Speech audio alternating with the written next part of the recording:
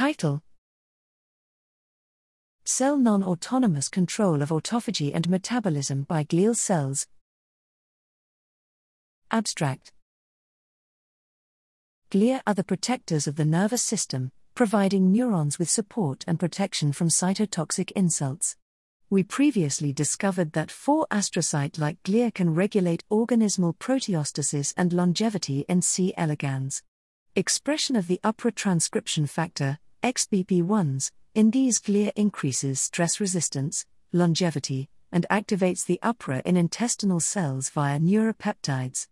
Autophagy, a key regulator of metabolism and aging, has been described as a cell-autonomous process.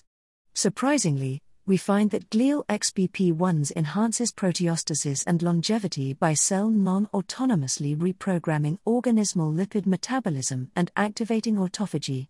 Glial XBP1s regulates the activation of another transcription factor, HLH30/TFEB, in the intestine. HLH30 activates intestinal autophagy, increases intestinal lipid catabolism, and upregulates a robust transcriptional program.